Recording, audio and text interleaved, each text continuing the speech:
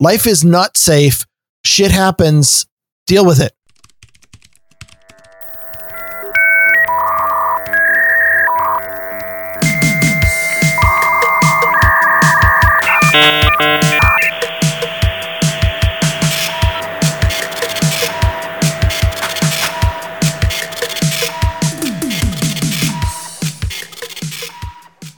Hello and welcome to episode number 30 of the Grumpy Old Ben's podcast. I am Darren O'Neill, coming to you live from a bunker deep in the heart of Middle America, just outside of Chirac, where no baseball is being played around here, but, you know, a lot of people are still shooting. And from America's left coast, where on the roads we may not be getting where we're going, but we're at least driving each other up the wall. I'm Ryan Pemrose. Hey, well, you got to be doing that. You got to be doing something on those roads. And the one in front of our house is almost done now. It's really the technology that they have for doing the construction now is fairly amazing. I remember seeing this when I was like a kid. Now there's just like these big machines that like you would just peel something like saran wrap off of something. There's just a big machine that goes down the street and tears it up and puts it into a semi, and then semi after semi. I would like to know how many trucks were involved in this, because they were filling up a semi probably like every couple hundred feet, and then a new one would come and they'd fill that up and that would go and they go dump that somewhere. So at least it's been actually, they just recycle it. They pick it up off of your street and they put it down on another street a few blocks away. Well, that makes sense. Then they could just make it look like it's new to them. Yeah, it is. I mean, they haven't driven it on every day. And I mean, the potholes are going to be the same regardless. I actually have a hypothesis that the constant construction is really just a test case for auto navigation software. When whenever your GPS routes you somewhere, it's like, hey, let's see if these motherfuckers can figure out how to get where they're going when their GPS runs them right through our construction zone. Well, or when your GPS puts you right into a river, which happened again the other day. But we're going to talk about this once we get into the show, because this is a big part of what we're talking about today in automotive tech. I mean, this originally came out under the thought of doing a show on electric vehicles. And we're like, okay, but there's a lot more going on with vehicles. You have your pros and cons with the electric vehicles, but there's a lot of other things now going on with technology regarding vehicles, like the self-driving stuff, like you said, GPS that everybody's relying on, and so on down the line. But we'll get to that. I did want to do the donation segment here right up front for a couple of reasons. One, we got another donor that is doing the monthly thing, which is really cool. And we also got somebody that this is like the first big letter we've ever gotten to Grumpy Old Ben's from a listener. We got what John C. Dvorak would refer to as War and Peace. Yes, which he said it was Tolstoy. Yes, yes, he did. So we wanted to thank Keith Van Dyke for his donation, and Sir Dude named Ben Anonymous, and he was the one that wrote Tolstoy. And it was great because it was a nice long letter, showed he's been listening to the shows, this one and Random Thoughts. And the gist of this long letter was, we're full of crap on a lot of things. And I can't argue that. I have spent a good chunk of my life living in fear that somebody would discover that I'm a fraud who makes everything up as I go along. And I got to tell you that thanks to the mainstream media of the last half decade or so, I realized that doesn't matter in the least. You just have to be entertaining and tell a narrative that is full of emotion and plausible sounding bullshit. And people will eat it up. It doesn't really matter if you're right. So thank you for fact checking us, Sir Ben Anonymous, Sir Dude named Ben Anonymous. And I look forward to more of your fact checking. But, well, me being me, hope you don't mind. I'm probably going to get more wrong on this episode. Also, thank you, Mr. Keith Van Dyke, for the generous contribution. We absolutely appreciate it. It's one of the things that keeps us going here. Yeah, there was some good information in the letter from Sir Ben Anonymous. Oh, absolutely. That's one. Dvorak always messes that one up too. Sir Dude named Ben Anonymous about cryptocurrency And he was absolutely right that we should have had the QR code up on the website. He sent us $20 via Bitcoin, and that was really a cool thing to do. Even though he said, I just sent you $20 to your public address. You don't deserve it, obviously, but you need a little to play around with to buy yourself a clue. I love letters like that. I do, because he's absolutely right. We don't play around a whole lot with cryptocurrencies. We're just kind of scraping the top to know how these things work and trying to figure out why they even have a value at all. But he was right. We should have had the QR code. So he sent the QR code along with it. I verified that it was actually our address and not his. Not that I don't trust our producers here, but that's something Bemrose might do. Here, put this QR code on your site. It'll save everybody a lot of time. And then instead of going to that is those pretty people, clever. That is. I wish I'd thought of it.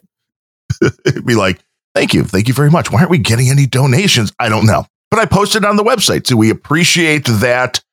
And we do need to look into crypto a little bit more and figure a lot of different things out and get a true expert on.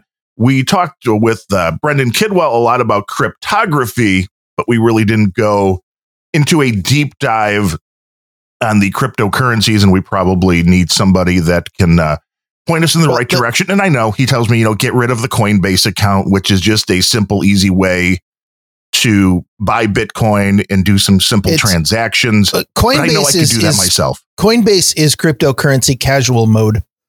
Right. And, the dark secret about crypto in general, cryptocurrency is, that this letter clearly pointed out that we are not fully versed in crypto. But the dark secret about it is that almost nobody else is either. It is incredibly complicated. It changes incredibly fast. And the vast majority of people talking about it that you're going to see don't actually understand what's going on. So, we try our best. And, if I wanted to dedicate my life to this, I'm still not sure I could understand all of it. But that's not what today's episode is about. No, it's not. But the one thing I want to put out there that he also had in the letter before we move on to today's is about the private hosting of email. And I want to just put this out there for all of our listeners. If anybody else has used this thing, I'd like to know what you think about it. But he mentioned that he is using the Helm device, HELM. And this is something that I know Adam had mentioned, which is where he said he had heard about it. The reason I remember not jumping to it at the time was that Leo Laporte talked about it. And that was I thought if Leo thought it was a good idea, it probably wasn't. But obviously, this seems to be, if this is something, again, that Sir Do Name Benonymous thinks is a good thing, it probably is. I just want to, other people that have used this. I remember looking at it when Adam first talked about it. And I think at that point, it was still, you could only use it with one custom domain name. So that means, I've got a bunch of different domain names. I have Darren O'Neill, I have Grumpy Old Ben's, I have Random Thoughts. And if it was a box that could just do email for one of those, wasn't really worth it. And it's a box that costs $500. And then after the first year is included with your purchase price.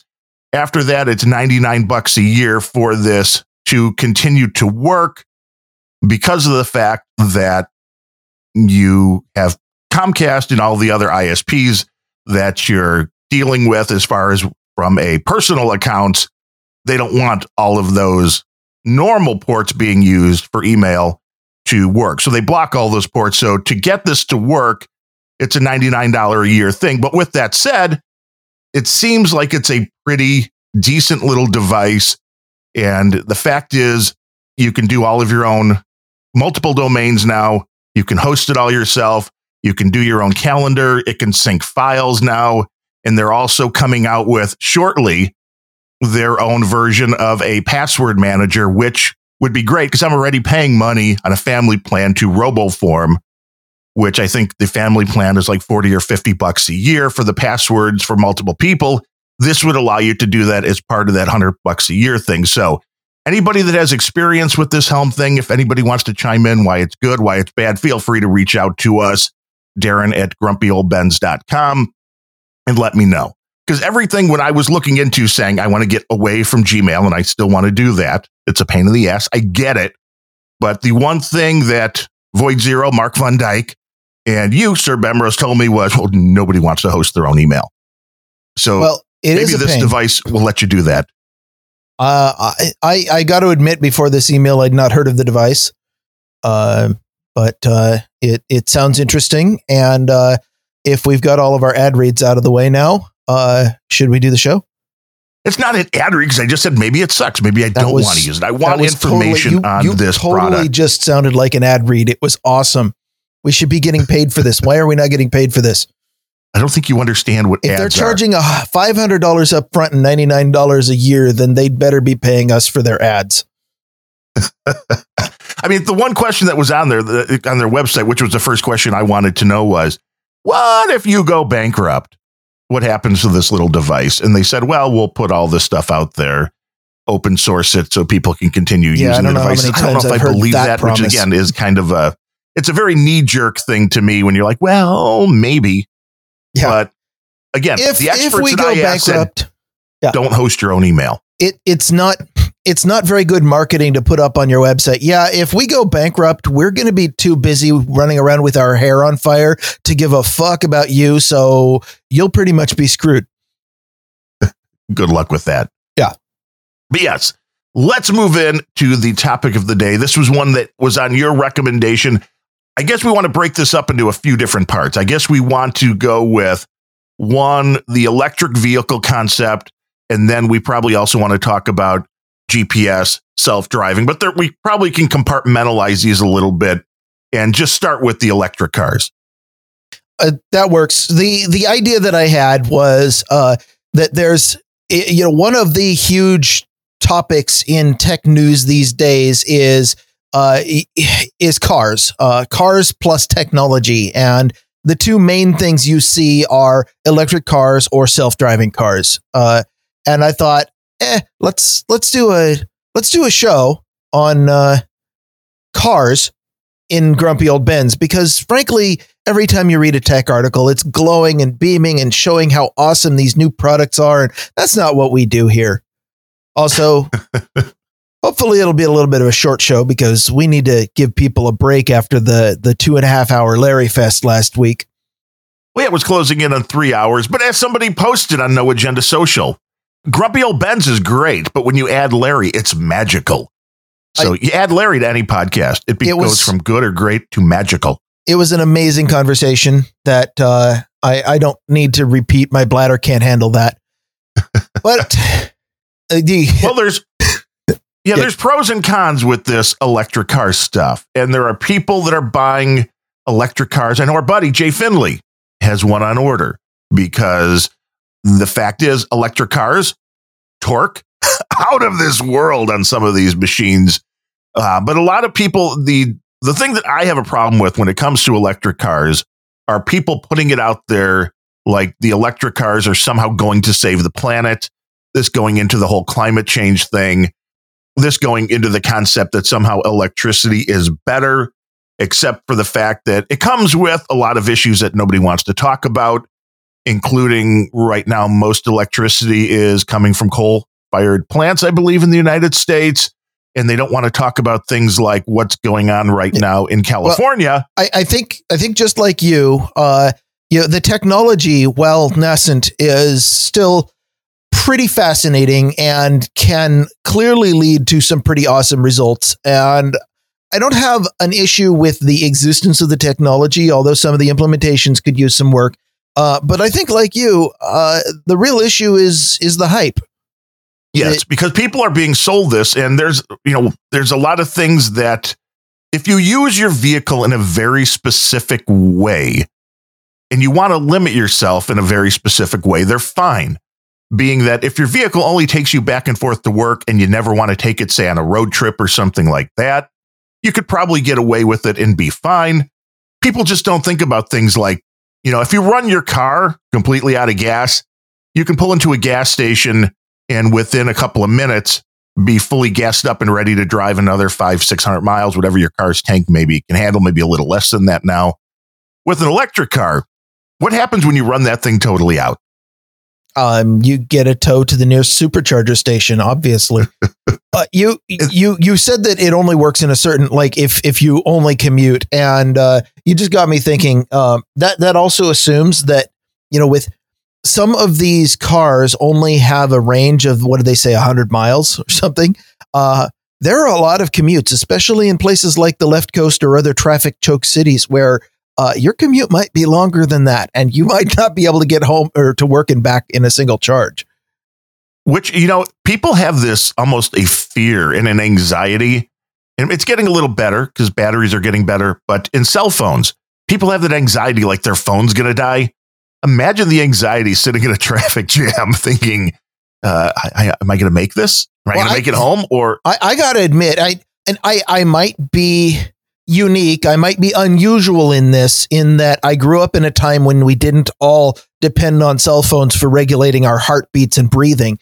But if my cell phone dies, I can usually still make it home and plug it in and get away without any particular emotional scarring. That's a little more difficult to get home and safe when your transportation dies. Yeah. And depending where that is, and what happens on an expressway, I don't know exactly, how much warning you get or how many people, I think of that Seinfeld episode where Kramer and the guy from the car dealership just want to keep seeing how far below E they can get. Somebody will do that with the electric cars too. I can make it home. No problem. I'm sure people already have. In fact, the shoulders of the highways are littered by people who decided to see just how far they could push that fuel tank or the battery. So I get the right. And that's the other thing. Batteries. And again, I know the technology evolves pretty quickly and they've probably gotten a little bit better already. But at the very beginning, and still, these batteries are not the most stable things if you're involved in, say, a wreck, which happens a lot with cars. This is another thing people don't think about is what happens to those batteries when you get into an accident and they explode. And these things. Lithium ion batteries, and you can see this on a smaller scale with a cell phone if you drop it particularly hard. If you manage to puncture the battery case, then your phone will start to swell. It will turn into a little balloon. It will often crack the iPhone case or glass. Not that most Apple users would notice, because considering the first time you look at that breaks the iPhone glass. So most people have cracked screens anyway. But after the battery's been punctured, first it starts to swell. And that's the point where basically, like, you've pulled the pin. You need to get rid of that thing because now it's not a phone anymore. It's a grenade. Because when that thing finally leaks, it's going to start spraying this lithium ion gas out into the atmosphere that immediately combusts, turns to oxygen, becomes this giant fire that cannot be put out short of any kind of chemical. And you just have to leave the thing, hopefully, in a place where you're not going to set fire. And I mean, if you haven't had this experience yourself, and thankfully I haven't, but I do have access to YouTube or the replacement YouTubes like Nvidius, where you don't have to log into Google, and just go watch videos of phone fires. It is amazing how hot and violently these things burn. And the reason I mention phone fires is because that same battery technology is in your electric car. And the Tesla had a couple of well-publicized incidents early on where they ran over something on the road and it popped up at just the right angle and punctured the battery. And when that happens, you'd better just get out of your car, because not even, the fire departments are not equipped to put that fire out. It's just going to burn until the car is nothing but cinders and all of your lithium goo is expired. And of course, well, yeah. And with these cars, a lot of these batteries are underneath. Yeah, these batteries are underneath the cockpit. I mean, they're right underneath where you're sitting. It's not like, well, where else are you going to put them? You put them in the roof, get a top-heavy car? It makes sense from a design perspective. At least in those early models, the solution for Tesla was to retrofit the cars with a giant heavy metal plate underneath that deflects objects, which works and protects the battery, but now you've added a lot of weight to your car. Yeah, but like you said, if you hit something at the right angle, I remember going to, when I was in high school, so going back into the late 80s, driving a big Oldsmobile made out of steel, big vehicle. I don't remember what on the road that I ran over, but it actually jumped up and hit the driver's side door, put a hole in the driver's side door. And these big metal vehicles, these weren't fiberglass or anything like that. These were made out of American steel, baby, which tells you that if that was an electric car and that had gone through and there was a battery right in that little compartment, bad things were probably going to happen. A rudimentary understanding of physics will tell you that with the amount of weight moving at the amount of speeds that you get on the normal highway, you can do some incredibly violent things, especially when you're driving around sitting on top of a bomb. Blitz in the chat room also just pointed out something important, which is that they have cobalt, which means that when they burn, you're throwing that fun stuff into the atmosphere as well. They have, a gasoline engine. Some of the craziest stuff you're going to get is partially burned hydrocarbons and soot and maybe some, weird metal thing, but you don't get the rare earth and exotic stuff that you have in the electric cars, which is one of the things that electric cars, the manufacture of them is, I guess technology moves forward, but the manufacture is a whole lot more complicated in terms of just having to get access to the materials. Well, when it comes to electric cars too, are they really at this point anyway, better for the environment, or is that just another big scam again, because of the fact that most electricity is coming from places like coal plants, which isn't any better when you again, maybe use air quotes, for the planet than gasoline engines? It's a scam. Or am I missing something there? It is. Okay, so if you subscribe to the peak oil theory, which I think has fallen out of favor, then the Earth only has so much petroleum, and by using petroleum vehicles, we are charging headfirst into the end of oil. I'm not convinced that peak oil, like I said, it's fallen out of favor, and I haven't heard much about it lately. So it's very possible that oil is renewing itself or something. I don't know. I'm not sure. Well, I think it doesn't. My guess, it doesn't make a lot of sense, but I do know that there's a lot of oil out there. At some point, well, yeah. But my guess, yeah. You want to know why? My guess is that was just the early.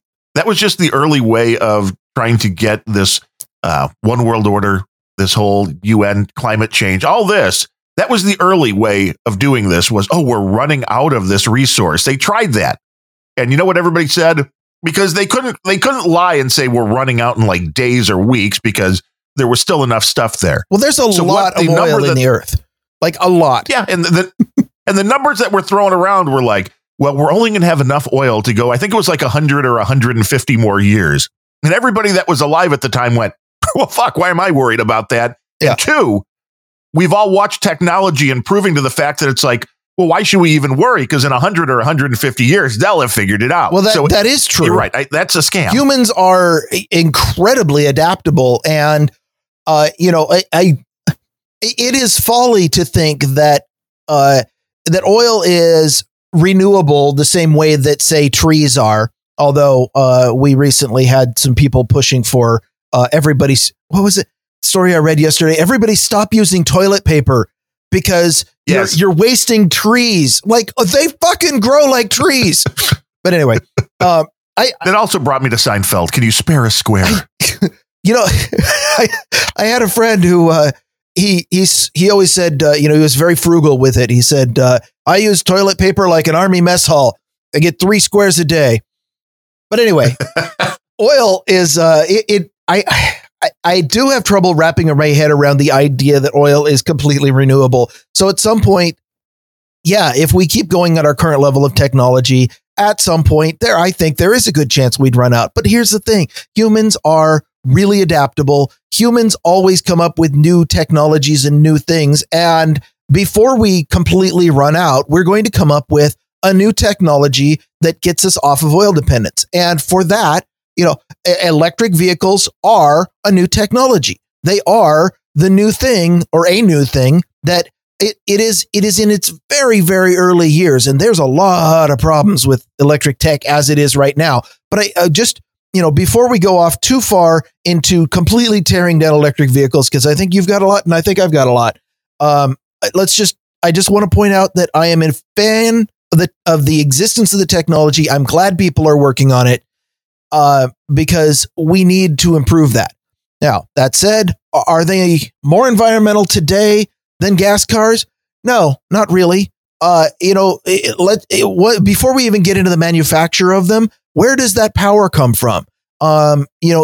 In terms of environmentalism, I happen to be lucky on the left coast where most of my power comes from hydroelectric. Most places aren't like that, though. Most places, your power still comes from coal and natural gas, especially where you have some misguided jerk off running your city who's like, we need to get off fossil fuels. And then they commission 100% of their power grid from wind and solar, which, by the way, will fail when the sun isn't shining, which is more than half the day these days, or when the wind isn't blowing. And so there's no power coming in and people still need power. So what do? You launch up the backup natural gas plants because those can be turned on and off in a pinch. That's what everybody uses. So anybody who says they're supplying your grid with green power from wind and solar, just know that 50% of the time you're getting it from natural gas because the wind and solar cut out and don't provide constant power. And there's no big batteries for that shit. There'd be a lot of batteries, a whole lot of batteries. And I mean, the solar tech is getting there. But I remember seeing something about a year ago as far as where solar made sense, as far as being cost efficient. And it was pretty much you had to be within a very small amount of miles from the equator. Otherwise, no, it's not going to work. Up here in Chicago, up where you are on the left coast, up in Washington, not enough sun yet to make it worthwhile. Now, if the solar panels can generate more. Not only am I really far north, our local PUD has recently started a public-private partnership to get more people to install solar panels on their roof. We're in Western Washington. Not only are we we're north of the 45. We are far enough north that half the year there's not enough sunlight to light a fucking room, let alone a solar panel. But then let's go ahead and compound that with the fact that it fucking rains all the time. It's always cloudy. You get like 6 days of sunlight in Seattle. You're not providing enough power in 6 days of sunlight. You might recoup your cost in solar generation for installing one of these things in about 75 to 100 years. Although, you mean I can't just take a solar panel and put it on top of my car and drive forever? Well, that depends on where you park. If you always park out in the sun and you only drive a half hour a day, it's feasible. Now, that would be a vehicle. Or if you're driving while it's sunny, shouldn't it just keep recharging itself? Oh, you'd like to think. But again, basic physics, the amount of energy coming from the sun does not outmatch the amount of energy necessary to move that giant chunk of metal and plastic and your fat ass up to freeway speed and down over and over again. Yeah, just to give you a little idea, I have about 2 years ago when doing all the Amazon reviews, somebody sent me a solar panel to review, and you open this thing up, and it was probably when open maybe about 6 feet long by maybe a foot or two, not probably maybe 12 to 18 inches wide. And you'd open this thing up and you could stick it in a window, which I did, and it can charge your phone, but nowhere near as fast as plugging that into the into the normal power outlet. Would it work? Yes, but it shows you the efficiency or lack thereof when it comes down to this technology. Yeah, I'm sure. Could it get better? Yes. Right now, it's not to where really big solar panels are not going to be enough to give you enough power to do your whole house. Certainly not enough to run a vehicle. Now, if you ever get to that point where the solar panels are that efficient, then yes, we have the utopia where you can drive all the time and never have to gas up or never have to recharge. But I think we that's going to be a while because it's not physically possible to pass 100% efficiency. And that's what you need in order to, the surface area of your car is not enough to collect enough solar power to keep your car going indefinitely. So we need bigger cars. No, what we need is a bigger sun. Okay. I'll work on that. I just read something that totally made me laugh out loud. I had to mute myself while you were talking. In the chat or in the troll room, they are continuing to talk about whether or not petroleum is a renewable resource. And Sir Matthew wins the conversation with his line says, "Earth is a dinosaur juicer." Yeah, they're in there. So dinosaurs are real. And always, when we're doing these shows live, on the No Agenda stream. You can get in on the fun in the chat room at noagendastream.com. So what about the manufacturer of these cars? Is what environmental possible problem could there be with that? Well, there's all sorts of problems when you're dealing with the chemicals that have to go into these batteries. I mean, there's a certain amount of the cars that are parts of the cars that are the same. I mean, the seats you're sitting on, dashboard, all that is more or less going to be the same as what you're getting in a gas-powered vehicle. Where you're really finding the difference comes in the fact that the motors are powered by electricity instead. So you're dealing with the chemicals of the battery. That's the main difference, right? Well, that is a big part. The other part that comes in, although this is creeping into gas cars too, is the number of computers necessary.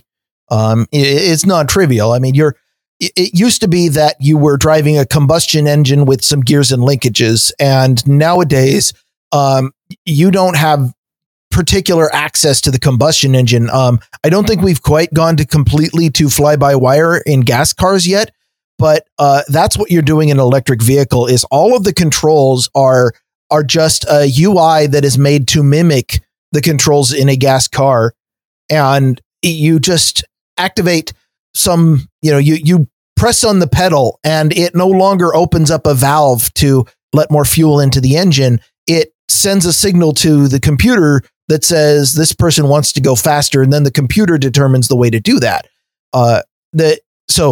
These cars are highly, highly technological. And that's not a bad thing.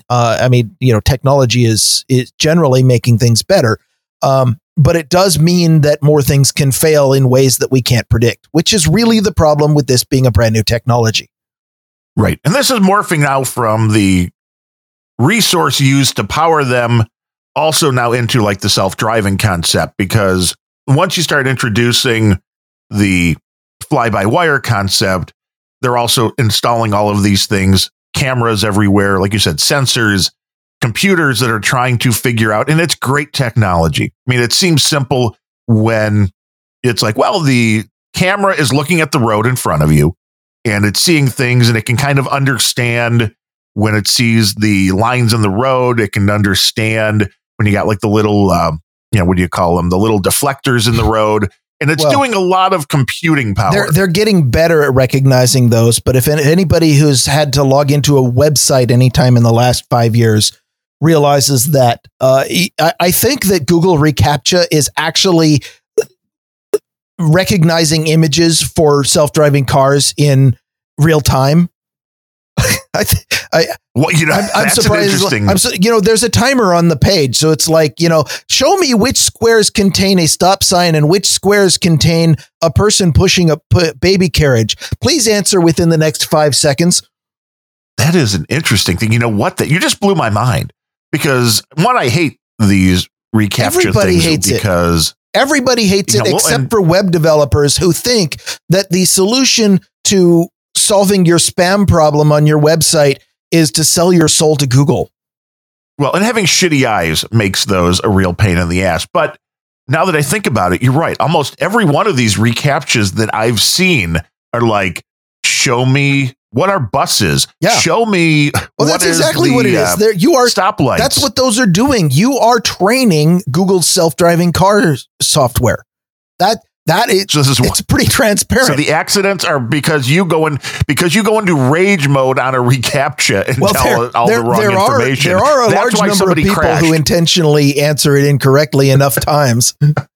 I mean, most of the time, they'll show the same picture to 35 people, and if one of them gets a different answer than everyone else, they're like, well, this was probably wrong. But I mean, you do it enough times and you can still get into most websites. And if enough people do that, you could probably kill somebody on the road somewhere. Nice. Well, it's that false sense of security that people have with these self-driving vehicles as well. The last really big story that I remember with the Tesla was people dying, I think, in a construction zone. Because, I mean, again, if you're relying on GPS on an expressway, and then you're relying on reading the lanes, if the computer isn't expecting a construction zone, I can see that's going to be a really big fault in the way it processes things.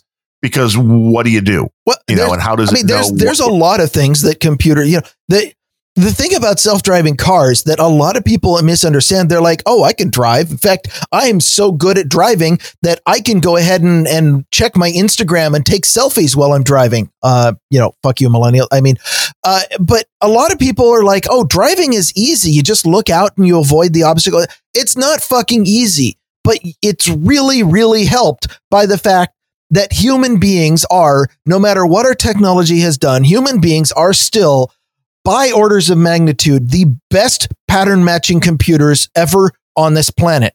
We are really scarily good at taking an entire array of visual data and instantly matching a bunch of patterns and classifying all of the things that we see.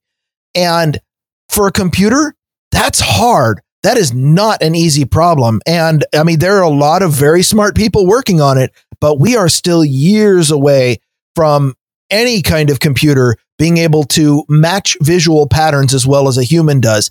And that's not a huge problem in itself, except for when you put a computer in charge of one of these vehicles, then the computer is basically, it's like Darren O. You've got half of an eye driving this thing, and also your computer is distracted. That's what we want to keep us from driving into people. It might actually be, because distracted driving is really a thing. Yeah, well, it is. And I like the technology when it comes down to assisting a driver. I'm not really with this self-driving stuff because we know it's not ready for prime time yet. We know there are still going to be problems. Again, unless you're in a closed course where you can really control a certain amount of things, or only, some shuttles and stuff that are going back and forth between two different locations and which are basically doing the same, circle over and over again. We actually, if you want to take that route, there's actually a very, very effective method that we've had for almost 200 years for a vehicle. Yeah. Put it on tracks, and now you've taken all of the decisions out about where to go. And then your only question is something on the tracks? And for the most part, freight trains, they don't care, because, if something's on the tracks, it's fucking getting hit. Freight train don't give a fuck. Exactly. Also, freight. Yeah, I heard one of them blowing earlier, and I had to wonder, because we're in a quiet zone now, so they're not supposed to blow the horn. So anytime I hear the horn around here, I'm wondering, did somebody try to beat the train? Do they go through? Because every time you hear a horn, it's either somebody trying to dance with death, or it's a train operator getting a $30,000 fine. Right. Which, hey, could be his last day. Maybe he's pissed. Who knows? But I like the technology which will monitor in one way, shape, or form the driver. And if they think you're nodding off, play an alarm. If you're drifting out of your lane, play an alarm. If, using the radar, which they're doing now, if you're getting too close to another vehicle, alert you. And that makes everything quite a bit safer. Once you turn it all over to the car, everybody has a computer that's blue screened. Everybody has had a cell phone that froze, all these things that you have to ask yourself. They're minor inconveniences when it happens to your Internet of Things devices, your phone, your tablet, your refrigerator. Who cares what it is? Your Ring doorbell. If that glitches, if that has a software problem, if that is a hardware issue, no big deal. Or you turn it off and on again. When you're going 80 miles an hour down an expressway, you don't have that option. And then as long as we're talking about classic software issues that reduce your or take away your ability to use your device, let me rant about updates for a moment. The big company that does electric cars, and is Tesla. Tesla is a Silicon Valley company. It was started by a Silicon Valley entrepreneur. They all have a business culture and a technology level that is, they were very good at creating Silicon Valley gadgets. And we all know that, your phone, your tablet, Silicon Valley gadgets are really, really cool. And they have about a 95% availability time.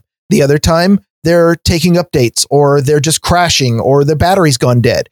95% is perfectly fine for most people's phone or tablet or Kindle or reading book. the things that you're like, okay, if it doesn't work, I just put it down and walk away. But if your car locks up on the freeway, you don't walk away from that. And to be honest, that's probably my biggest problem with any of these self-driving electric cars, is that I understand technology. I get the testing tolerances that come out of Silicon Valley. They're like, yeah, we'll just hit about the 95. It works 95% of the time. That's right. 19 and 20 tests passed. Okay, ship it.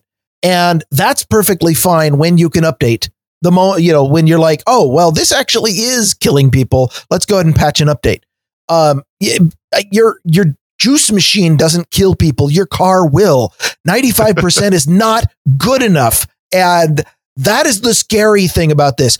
There was an article in San Francisco where there were people being very, very vocal that the Waymo self-driving cars should not be allowed in their neighborhood.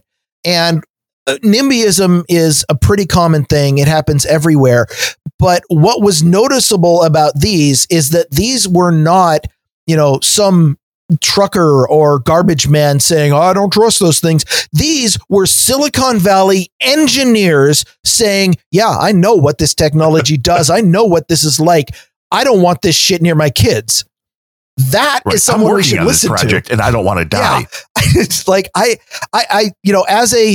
having spent 15 years as a tester at a very large computer company, I know what the standards are. A very large computer company that fired all their testers right before Windows 10, but whatever. The way that Silicon Valley makes software is we make a best effort and 19 out of 20 is fine. And then the users will be the testers after the rest of it. And yeah, the users can be the testers. If you're doing something that when it fails, you get people to grumble and send angry tweets. And let's forget about the fact even that it can fail and kill somebody. Some of these vehicles now do not have door handles. That's the awesome. only way to get into the vehicle is through your fob, your little key device that you would press, unlock the door, open the door, or through a cell phone app. Which was great when the battery dies. Yeah. So how do you get into your car? You don't. Yeah. How do you get into your car? For your convenience. You call up the company and get them to send out a tech with a portable battery pack that can eke just enough juice in to operate the fucking door handle so you can get in and tow the car away. That is actually what happens. And to make it completely not an ad for that Helm device, I do want to point out one other thing. You can't log into it. You have to use an Android or an iOS app to maintain the device. So I'm sure you would do that. Yes, because it absolutely increases my email security to give myself over to Google or Apple and for my handheld device. Yes. Except not. Yeah. So you see where these things are going. For your convenience, your doors won't open with a handle because, those handles are so... Didn't you ever just see a really cool car going down the street and you were like, if it just didn't have those door handles, that thing would be really cool. Well, again, as a software tester for 15 years, I have been trained to look at any technology and think about not only, that would be really cool to use, but also how can it fail? I can't look at something, you can say this is part of my curmudgeon attitude, although frankly, I was a grumpy old man way before I started in testing. But I look at this and I think, okay, how is that door handle going to work when something fails? Well, now you don't have a door. Okay. If you just can't get into your car. Yeah, if you're a developer or a designer or a tech enthusiast, you look at that and be like, yeah, it's really cool. I don't even have to walk up to the thing to open it. I just hit my key fob and everything works. And I'm sitting here going, that is a nightmare of things that could completely break and fuck you. Well, and knowing Silicon Valley the way he does, Fletcher in the chat room makes a really good point. That no handles thing, not being able to get into your car, that's so we can have like that Chinese social score thing. So you've been a bad boy, you posted something bad on social media, you don't get to drive your car this week. Well, they don't need the door handles for that, because even if they let you into the car, Tesla in particular has total control over whether or not you can do shit. When you start up your car, it phones home to the mothership and says, is this person allowed to use their car today? And I mean, the big thing, software updates. There are pictures that go around from Tesla that say, unable to start car, you need to take an update.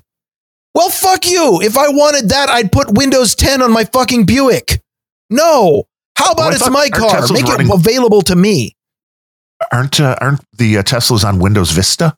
I don't know. God, I hope not. Holy shit, it's talk about crashing. The funny thing was, I saw an article the other day. Do you know what the biggest threat to automated vehicle safety are? Updates. You know what the biggest threat is? Updates. You know? No. My guess. Bugs hitting the sensors. Yeah. Insects. Or insects. Or again, can cause your car to crash. Again, the kind of thing I think about where I live. What if somehow water got on the sensors, which tends to happen when you drive it somewhere that it's constantly raining, or if that water comes up from the roadway and has dirt. We don't even need bugs. There's mud. Yeah, you have mud. But you know, some of those bugs, you've hit them, your windshield, you see the big splat. And those, I mean, water and most mud, you could run a windshield wiper and it'll take them right off. Some of the bugs you hit right in the correct spot and take a sensor out could get bad readings. So these are the kind of things or if you want to talk about taking a sensor out, how about gravel?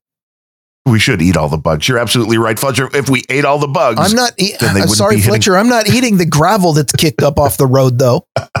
I mean, that's anything that can put a fucking hole in your windshield is not going to do well for a sensor. You know, so I mean, I get the point. Multiple sensors, you can say, but you have to look at all of these things that could possibly fail, and then ask yourself again: are you the one that wants to be in a vehicle traveling at highway speeds, allowing the device to make all of your decisions for you? And even having those devices, even if you're driving them, you're not really safe because, again, as you pointed out, they're all the fly-by-wire stuff, which means a lot of these vehicles, for your protection, of course, are going to go into a mode that's going to take control away from you if the right circumstances come up. And if I may be paranoid for a bit, who owns the car again? Who controls the car? Well, they may say that you're the owner, but if somebody else has the ability to take your control away from your car, it's not your car. And when I say somebody else, I mean the company who made it, or law enforcement, or anybody else in the government, or if you happen to be a whistleblower and you're being persecuted because, you know, if the technology exists for somebody else to disable your vehicle, it's not your fucking vehicle. And I don't think I've done anything to make me a target for that. But you know what? I'm going to go ahead and run a car that can't be remotely disabled. That's just creepy. I mean, the good old days. Yeah. When you had to fake a heart attack. Back when you could drive somebody's car off a bridge. Back when remotely disabling a car meant putting a spike strip across the road. Yes. Well, and you know, that's all for law enforcement. That'll be the next thing. If it's not already in these devices, in these cars, that, we need the off switch, of course. So if it's stolen or if somebody's involved in a high-speed chase, we could just turn their vehicle off. And again, none of that stuff would ever get hacked. And I'm absolutely sympathetic to law enforcement who always make the argument, you know, but bad guys might use this technology. Yes, but bad guys are not the only ones who use the technology, and law enforcement is not infallible. In fact, it's made up of humans. And while most humans are good people, and most law enforcement, in fact, almost all of the ones that I have had the fortune of meeting have been decent human beings who are just doing their job. And I thank them for their service to the public, despite the corrupt system they're serving. But some people are bad. And if you run into that bad law enforcement person who's just sitting on the side of the road with his dick in his hand and looking out at the freeway going, I wonder if I can cause a wreck, and just hits a fucking button and suddenly disables the left front tire on one vehicle. Like, hey, let's see, you know, I get overtime if I have to clean up a 60 car pile up right here. It could happen. They're people. Some people are fucking dickheads. Cops are not excluded from that rule. Well, and it could be anybody. I mean, let's be honest. You got to, you can see the expressway from where you are. You know, it's it could be these drones, you know, put those, just fly one over and send the right signal. And this automated stuff is going to a point to where we may be past the point of no return already on this kind of stuff. And as we said, electric vehicles at their base, really good ideas if the batteries are safe, last long enough to get you where you're going and whatever you need to do with your vehicle. We like the concept of the self-driving assist, not full self-driving, letting you know if there's something going wrong to alert you to it. But those computers are still a long way off from being safe. But we're already at the point, even those who don't have self-driving cars, and this is something we had talked about before with the GPS. And there was an article the other day again. I'm with Dvorak on this one. Sorry. Yeah, it's a scam. It's a scam. You don't want to. No, GPS isn't real. No, it's not a scam, but people are fucking up their minds by becoming addicted to these things. The ability to navigate without GPS is becoming a lost art. Yes, which is really weird. I mean, in the good old days when we was kids, I mean, if you wanted to disorient somebody, you would put a blindfold on them and drive them in the middle of somewhere and be like, okay, where are you? Now they could be looking. They're never looking out the window. They're looking at their phones. Yeah. You could drive them somewhere. If they didn't have GPS. It's very, very important while sitting at a red light that you absolutely must choose the perfect Insta filter in order to put on the selfie you just took with the person in the car behind you. That's way more important than watching out for what's going on the road. That is vital. And I've seen people, including one of the guys. That was sarcasm if anyone missed it. Yeah, I always miss your sarcasm. I always assume that you're always being sarcastic unless you point out that you're not. But I have seen people that do, including one of the guys from Impractical Jokers, that does live video while driving their car. And it really just, it pisses me off. There's a lot of videos of people driving. Yeah. And yeah, okay. They mount their phone to the dashboard. So at least they're not holding the stupid thing. I mean, there are some where there's the arm going out of frame. Yeah, that's even worse. But even when they mount the phone, it's like the amount of time you see they're driving, you see the steering wheel moving, you see things flashing in the background. They're clearly driving their car, and the amount of time they take with their eyes locked on the camera. It's like, I hope you're not in my city. Yes. And I've seen, even women putting on makeup while doing these videos, and it's like, are you seriously that shit doing happened before there were phones? Well, that's true. They just weren't looking at the phone. When I was learning to drive, and I'm sitting in the car with the driving instructor. So this is like what, you were trying to put your makeup on? Something. No, we the driving instructor. It was one of those custom driving cars. You ever been in the one which has the brake on the passenger side too? Those things are awesome. I've been in a passenger in a lot of vehicles where I fucking wanted one of those, but I'm like, freaking out, trying to get everything perfect, doing everything to the letter. I get a green light. I pull out, I start to go, and suddenly my entire head whips around because the instructor slammed on the brake, and I see some chick go through a red light with a big makeup kit in one hand and the little mascara one in the other hand, no hands on the wheel, not even looking at the wheel, staring at the little mirror, running a red light. And I'm like, that wasn't my fault, was it? But see, now those are the people that want these self-driving cars are pointing at, going, see, this is why cars should drive and not people. And I will absolutely allow that, even given the terrible state, the CAPTCHA-driven state of today's self-driving cars, it's probably a better driver than that bitch. However, not everybody's like that. Some people even pay attention to it.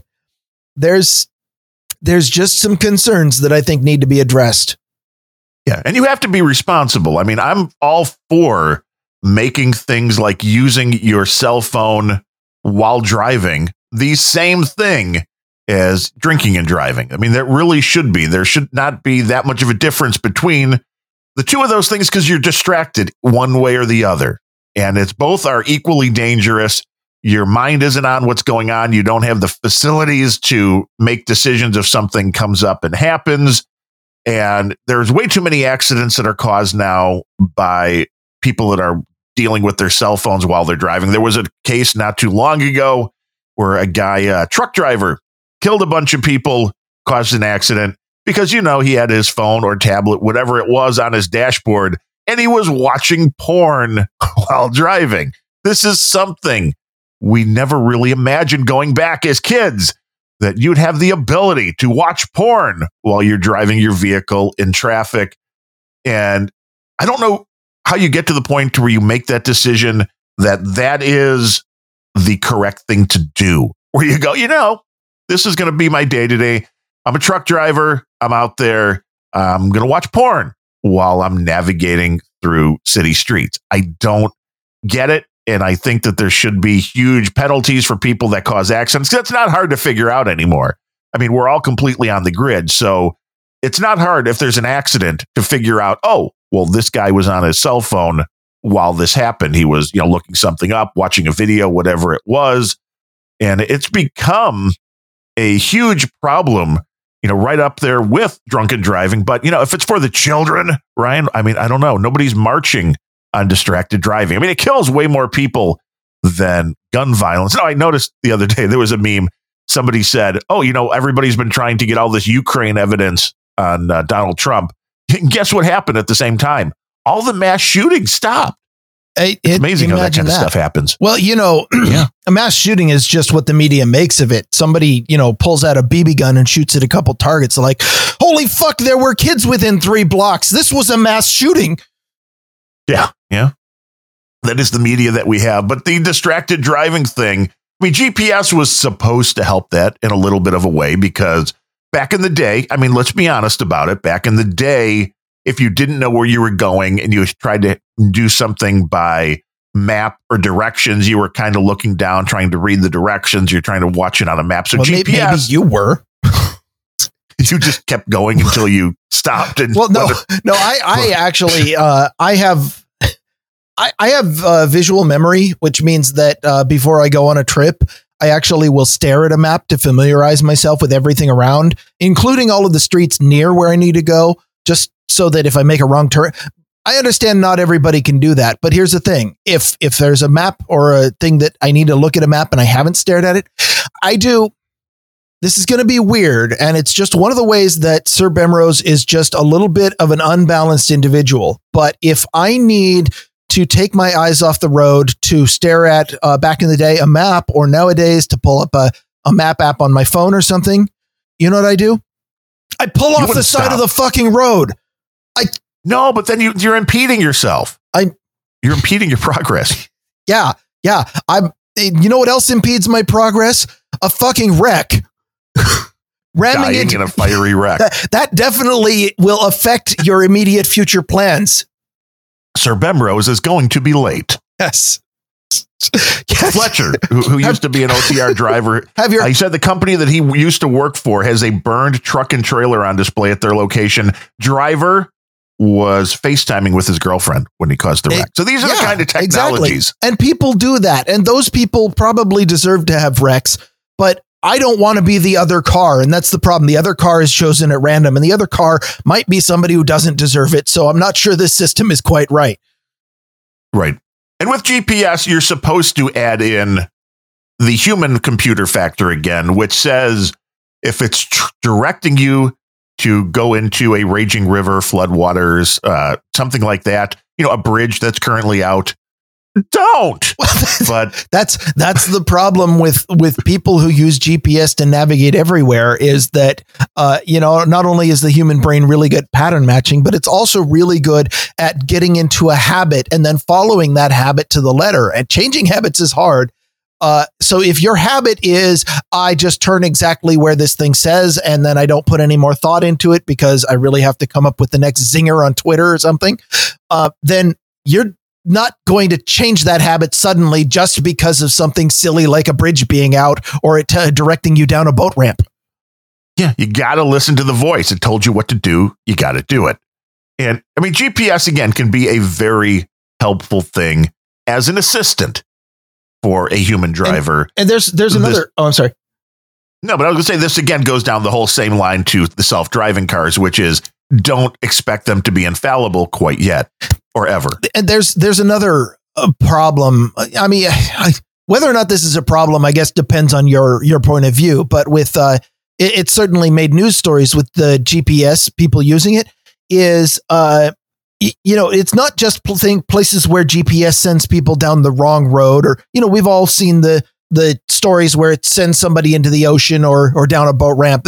Down boat ramps. I don't know why, but why do you even put a boat ramp on GPS unless you think that this is installed in an amphibious vehicle? Why would that even be on the map? But there's the places where it gets it wrong, and then there's the places where it gets it wrong for certain people, even if it's technically correct. What I'm speaking of is there was a story in a New Jersey suburb about 12 months ago where there was a secret route to get to the whatever bridge it is that goes from Manhattan to New Jersey. To get to that bridge that bypassed a lot of the traffic, which went right through this residential neighborhood. And nobody knew about it because it was convoluted and really poorly marked. And you had to turn down something that basically looked like a private driveway. But if you took it, it would put you on the bridge past almost all the traffic. So there were a few people who really understood who took it, but the neighbors would randomly do things like put up roadblocks and things in the route just to try to keep people from taking this route. And suddenly the entire city started getting overwhelmed when GPS suddenly discovered the route and started sending thousands of people down this little residential neighborhood street. And, if you're a city planner, the optimal use of a traffic grid is to fill up all streets to capacity so that the most traffic can get through. But if you're a NIMBY resident, you don't fucking want all of rush hour to be driving over your kids inches from your front door. I mean, you probably don't want anyone driving over your kids, but won't somebody please think of the children? Yeah, it depends on your kids. Yeah. But with that said, then that brings up the technology, which is the hybrid of GPS and social media kind of with Waze, the program. And I'm sure there's other programs that do similar things, but they harness what other people are experiencing around you, and they route you if they find traffic jams and stuff like that. And that is another case, kind of the same thing that you were talking about, where all of a sudden, which is actually valuable. It's valuable information. Yes. I mean, I used to listen. I used to suffer through news talk radio on the radio while I was commuting on AM station, because every 10 minutes they gave a traffic report. And that meant when I was commuting, I'd have at least a clue if there was a massive traffic jam 10 miles ahead of me, I could reroute. That's very valuable information. Well, okay, it's valuable information to whoever is navigating. And when I'm navigating manually, which I do, it's really important to know where the traffic jams are. So are you a part of that Waze ecosystem, or is that a big privacy concern? It is a huge privacy concern. I mean, but you get all those by default traffic data. By default, if it requires a login, Sir Bemrose probably is skeptical. I can see that.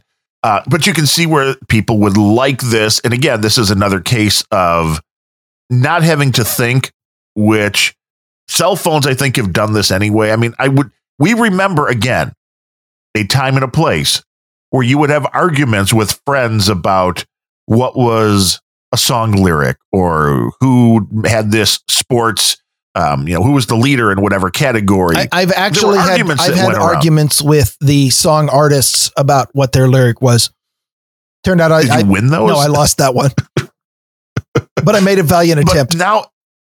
Well, that's good. Well, now everybody has the cell phone in their pocket to where you just go and look these things up. So I'm always kind of curious. There's been obviously no really long-term study done or anything yet, but I really wonder what this is doing to the human mind and how it's changing the wiring, and if we're really much better off with this technology, or if it's causing massive amounts of harm because people don't even have to think. Even if you're going to work on a daily basis and you're driving 40 miles, whatever it is, so many people now, because of the Wazeness, because of, I want to monitor the traffic and everything else, just listen to that thing tell them where to go. And you have to wonder, even though you maybe have driven the same route, 10, 20, 100, 1,000 times, I think a lot of people get to the point to where if you take that little device away and say, okay, now go get there on your own. I mean, it's depending how many turns and everything. Obviously, if you're just hopping on an expressway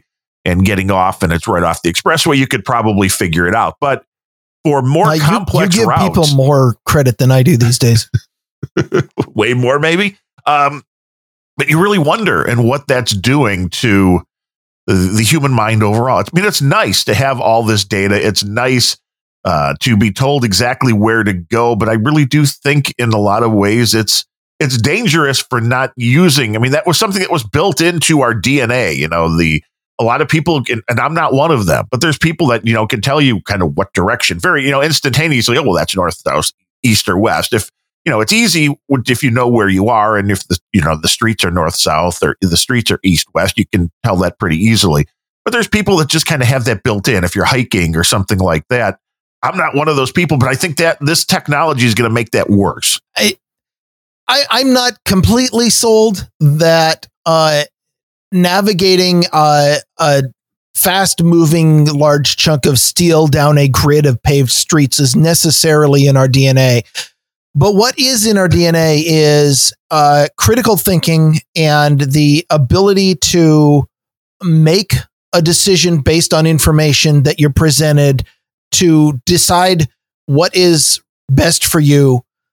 And I think that at least in terms of what you do behind the wheel, the GPS addiction devices, the automatic route navigation, it's the foot in the door for automatic driving. And I think that the one thing I'll concede is you are absolutely correct that as soon as you shut off your critical thinking center for trying to drive and operate a motor vehicle, you really shouldn't be on the road. You are worse off. And if we think that the constant GPS telling you which direction to go is a good idea, then we need to go full self-driving, because the biggest hazard on the road is people who are in control of a motor vehicle and not paying attention to it.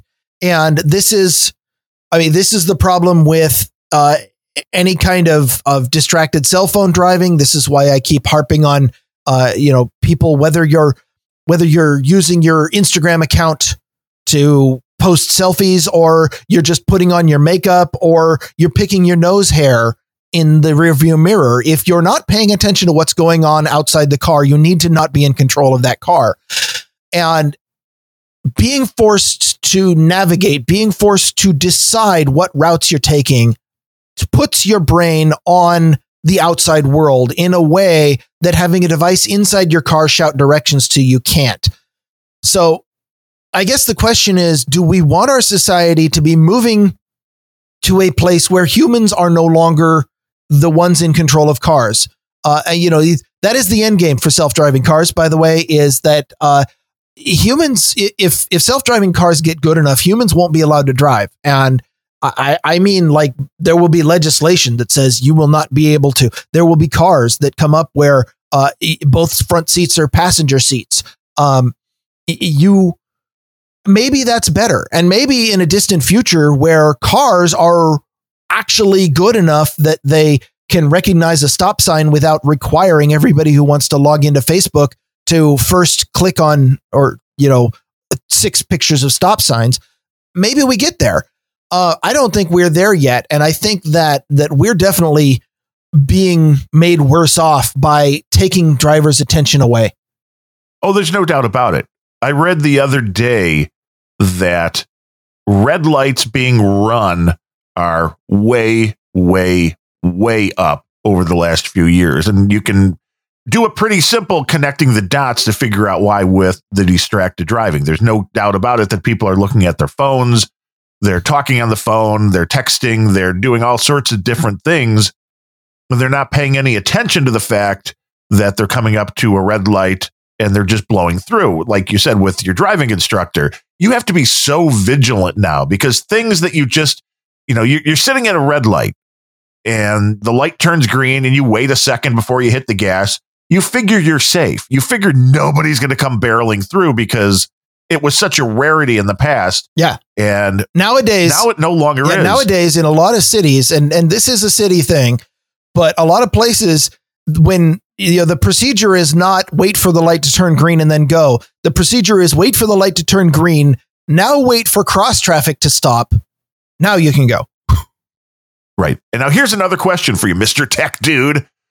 With the hackers and the people that want to create mayhem, if these cars that are doing the self-driving thing, they're looking ahead and they can tell what the stoplights are, what happens when somebody hacks it and turns all the lights green on both sides? We haven't even, we have been discussing all of the ways that this technology can accidentally screw up your life. We haven't even started to talk about what happens when somebody maliciously does, because you're right. The state of computer security today, there will be hackers. If you have an electronic system connected to the world, your electronic system is connected to, either some joker on the side of the road who's like, hey, I want to just see if I can cause a wreck, and to some corporate stooge who is thinking, this guy has missed a payment on this car, so we're going to just shut it down remote. Yeah, there are so many ways that somebody that you don't trust, somebody who has it in for you, what can a hacker do? Lots of things. They can make your car accelerate out of control. They can, probably the most benign thing they can do is just kill it on the side of the road or in the lane, because that did kill it wherever it is. What if you don't even need a self-driving car? I'm just thinking, what if a hacker changes the stoplights on you? Yeah. And the all green thing, maybe you cause an accident, maybe they avoid, which is fine. But I'm just wondering with these cars, like you said, you're going to get to the point that humans can't even override them. Cars are in control. Humans are idiots. Somebody hacks in the city of Chicago of that size, or it doesn't even matter how big the city, but the bigger, the better. Or some turns all stoplights to red. Some vehicles just go, well, I can't move. Well, yeah. I mean, if you don't have override control, and maybe that's it. Maybe everybody's just sitting there. Maybe there's a point in the distant future where human control is taken away completely, but we cannot reach that point until, people will talk about that the technology needs to get good enough to be able to recognize this. Well, there are so many things that we have just learned to deal with, and we learn to deal with as a part of learning to drive, that computers can't handle. And before we can get to the point where we take away human control, the technology needs to figure out, resolve, and become reliable in about 100,000 edge cases that it just doesn't handle well today. It's why everywhere that self-driving or that auto driving cars are available or can be used or are being tested, Arizona, California, wherever they are, all of them still require there to be a human driver in the driver's seat who can take over at a moment's notice. Well, that's not really self-driving because you're still engaging that human's attention. It's just more difficult because now you're lulling that human into not having to pay attention, which means that they might not take over at the point where the software fails. And hence they go under a truck and taste their own blood. And the better the software goes, the less often that humans have to take over and the less prepared they're going to be when they need to. I think the safest cars are the ones that are being driven by somebody who's putting their full attention outside the car. Unfortunately, but of course, people that's will really make hard the to point prescribe. That pilots don't do much on jumbo jets anymore. They just are all computerized. They fly themselves. So why shouldn't cars be the same way? Because there's a lot more cars on the road than there are pilots. If you've planned your route correctly, you can fly a jumbo jet all the way around the world and never cross the path of another jet. That's what flight controllers are for. They're like, you fly at this altitude, you fly at this altitude, and you go this speed and you go this speed so that even where your paths cross, you won't be there at the same time. We're good. You can do that when there's a few hundred total planes in the air over your city at any given time or your region or your, You can't do that when there's a few 100,000 or 10 million cars. There aren't even computers that can plot that out correctly. Right. And what happens, this is just kind of pointing this out to the ludicrousness of the concept, because what happens when air traffic control goes down? The planes are all grounded. They're not allowed to take off. Yeah. The ones in the air are told, proceed to your destination as per the prearranged plan or divert. They don't let people fly. And frankly, that's exactly the look same. Look out the window really carefully. There might be more planes. Yeah. And if you have central control of there's two ways that self-driving automatic grid of cars, like if you get to a point where all cars are working automatically, there's two ways you can do that. One is the air traffic control model, where there's some central computer, and you think that a power outage is disruptive now suddenly everybody's transportation quits. That's concerning. The other, and I don't know if this is better, is to have the software in every car make decisions the same way drivers do. And then you've got exactly the same problem that you have now, which is what happens when somebody programs one of these cars to pull a Charlottesville and drive into a crowd. Yeah, that's a good point. That's a good point. I mean, I watched an old episode of The Equalizer, if you remember that show from back in the 80s. And it revolved around a rich guy having one of these GPS devices in his car that was reprogrammed to send them to the wrong area so somebody could shoot him. They thought they were going one place. Yeah. Oh, where are we? Boom, dead. But that is so much a part of reality today that something like that could happen. Oh, that's easy to do. Scary. All you have to do is install the wrong app. That's true. And you will have an owned device. Don't install apps on your phone, says Sir Bemrose. Really don't install apps on your car. Yeah. Oh, no, not as long as the car is all the same thing. If my car has an in-dash entertainment system that's a completely separate thing that doesn't have any connection to the drive system, maybe I'll be looking at installing apps. I'm like, you know what? If this thing manages to fuck up the screen in front of me, I just turn it off and drive to my place. No, do not install any third-party apps on anything that controls whether or not you live or die. And in the chat room, John Fletcher of the Hog Story Show, hogstory.net. He has the right simple solution. Yes.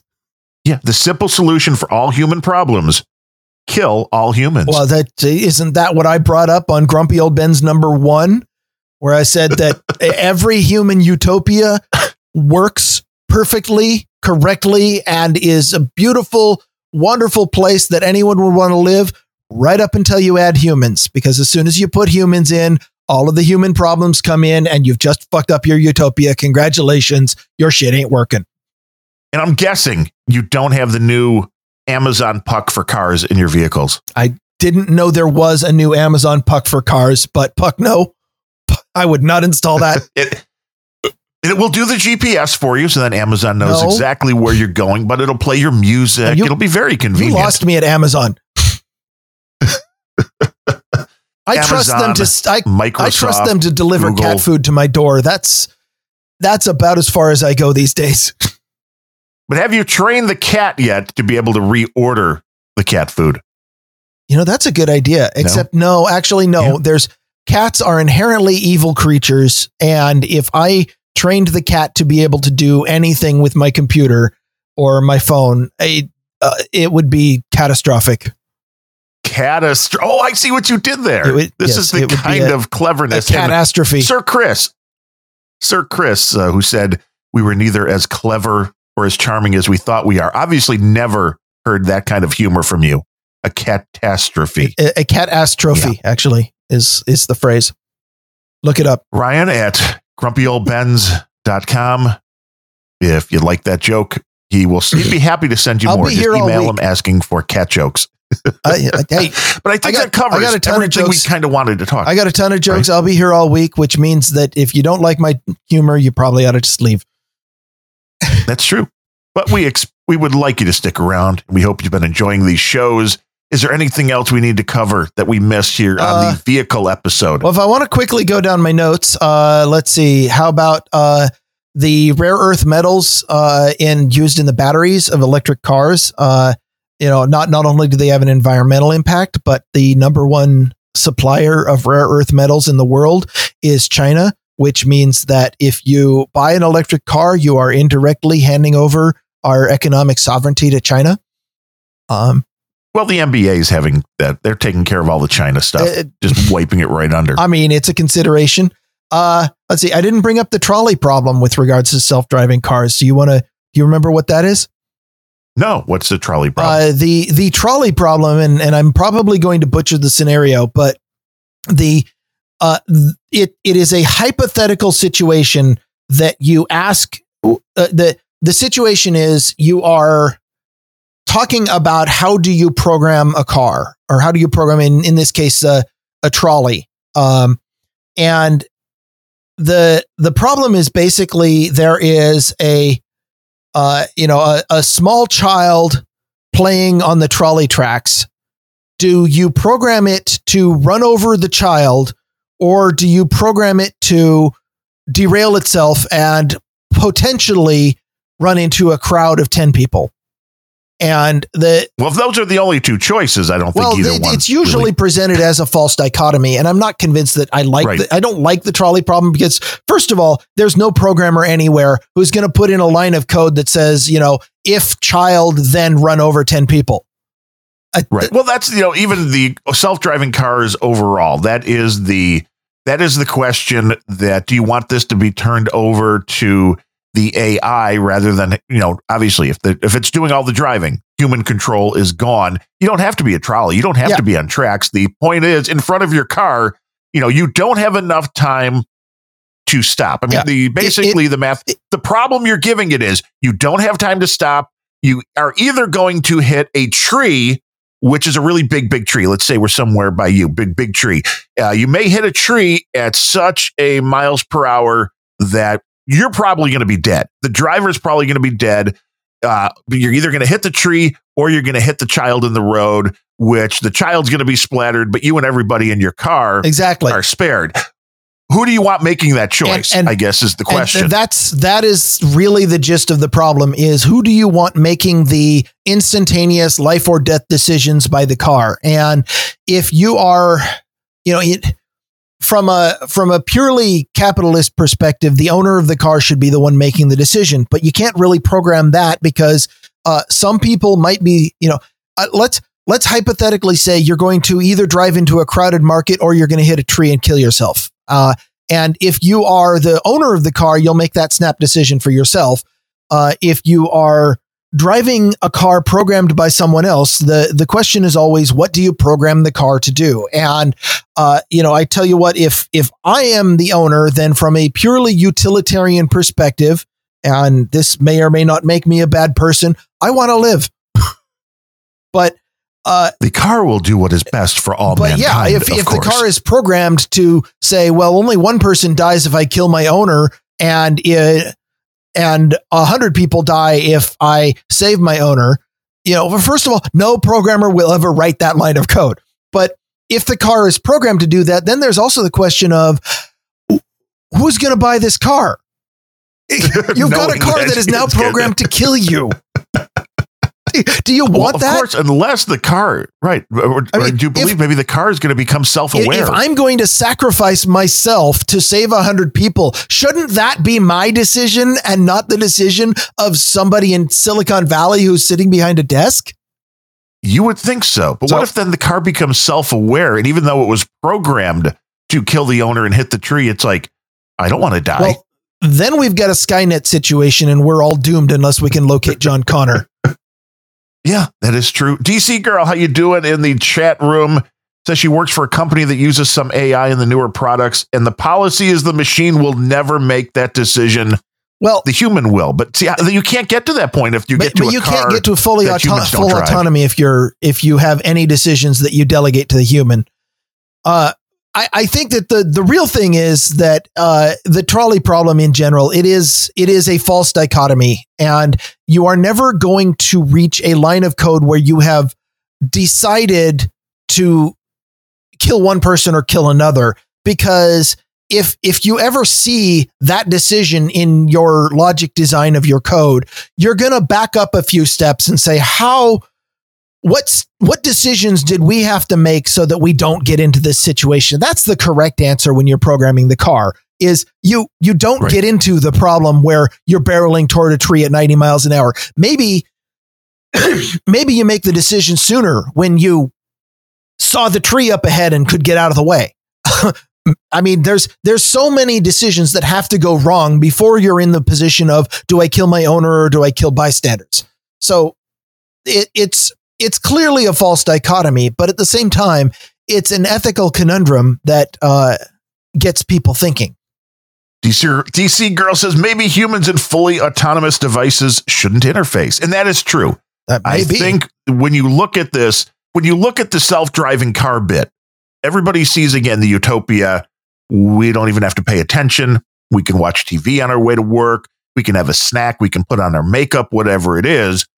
But if you then look at that very real question of who do you want to make the decision between A and B, hitting the tree or hitting a child, if you never want the machine to make that decision, then you shouldn't have self-driving cars. That is the only answer that makes sense. It's all about the details. Every time that somebody comes up with something that looks too good to be true, then the moment you zoom in and focus on the details, then this is why it actually, this won't work out, or as soon as, fuck up your utopia, just add humans.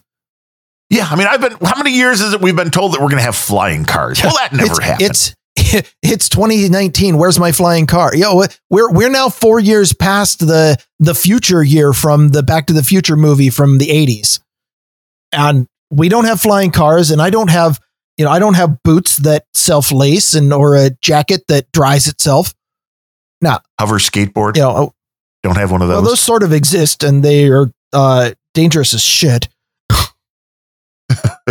Which again, that technology is really, not always pretty. A lot of people are like, where's my flying car? Well, the reason we don't have flying cars is because they're not worth it. They're dangerous as hell.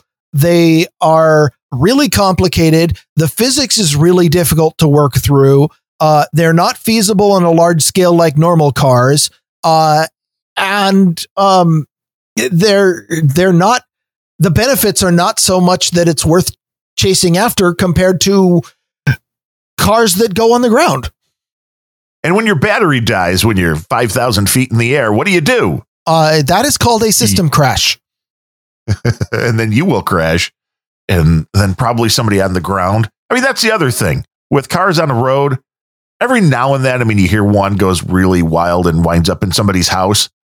Flying cars. Well, but the normal failure mode for a car, because cars are mechanical devices. They fail all the damn time. The normal failure mode for a car is the engine cuts out or something goes haywire, and the operator performs an emergency pullover to the side of the road. And then when you're driving by, you see a car on the side of the road. That's how that works with cars. They actually are fairly benign when they fail. There's a chance they might go out of control right when they do it, and then they might hit one other car. But both of those cars stay on the ground and might get a little bit wrinkled, but they have crumple zones. Everything works. As soon as your shit is up in the air, you have a great deal of potential energy that when your engine fails becomes transferred into kinetic energy and then becomes transferred into heat energy as you burn to death. Well, and the guy in the ground who's just looking down at his grill, he's got his headphones on, he's listening to Grumpy Old Ben's, he's making a big steak, having a good night. He doesn't see the car coming from above. That too. Nobody ever looks up. Technology can be dangerous. Cars could be falling from the sky. And that's why when you get into all this self-driving stuff, it's, I would like to think we might get to this in our lifetime because, again, it would be a really cool thing if it worked and people didn't die because of it. Yeah. Everything we've talked about is cool in a utopian sci-fi world and would be really cool. But as with anything to do with people, it's in the details. You think about what could go wrong, what happens, and here's hey, this will be great except for this detail. Oh, this will be nice except for this detail. Yeah, it's in the details. And the fundamental thing that I think that we are losing sight of in today's safety-driven world, where we're willing to sacrifice a lot of our fundamental freedoms and rights for a little bit of safety is that no matter how much we sacrifice, life is not safe. Shit happens. Deal with it. Amen. And at that note, I think we have wrapped up the whole concept of vehicles and technology, how they go together, how they don't. If you think we're on point here, then feel free to let us know. If you think we just totally missed the point, as some of our producers every now and then, like the letter we read earlier from Sir Dude named Anonymous, let us know where we're getting this stuff wrong. Darren at grumpyoldbens, DARREN, or Ryan at grumpyoldbens.com, RYAN. And of course, you can catch me on the Twitters at Darren O'Neill, DARRENONEILL. And you can catch both Ryan and myself over on noagendasocial.com. If you need an invite there, feel free to email either one of us and we can send you an invite, join you in on the fun. It's better than Twitter. No doubt about it. You won't be censored, which is a good thing. Any other last comments here before we wrap this thing up? Buy high. Buy high and sell low. Bitcoin and anything else. And of course, if you... Well, either I meant at a high price or I meant that you should smoke a bunch of marijuana before you buy it. Take the advice however you want. That's the hogstory.net advice is buy high. And if you like what you're hearing here, feel free to go to grumpyoldbens.com and subscribe on the Apples, on the Androids, on an email basis. So if you don't want to be on one of those phones, it'll email you when a brand new episode drops so you never miss an episode of Grumpy Old Bens. And if you want to be like John Fletcher and Mr. Van Dyke and Sir Ben Anonymous, then and you want to do a little contribution to the show, value for value, that's the model we work on. Go to grumpyoldbens.com and click that little button that says donate. And we have the QR code now. If you're using Bitcoin, you can just send us some Bitcoin, nice and easy technology. It's a beautiful thing. So yes, until next time, I am Darren O'Neill, coming to you live from a bunker deep in the heart of Middle America, just outside of Chirac, where winter is coming and I don't care. And from America's left coast, where God is in our utopia, but the devil's in the details, I'm Ryan Bemrose.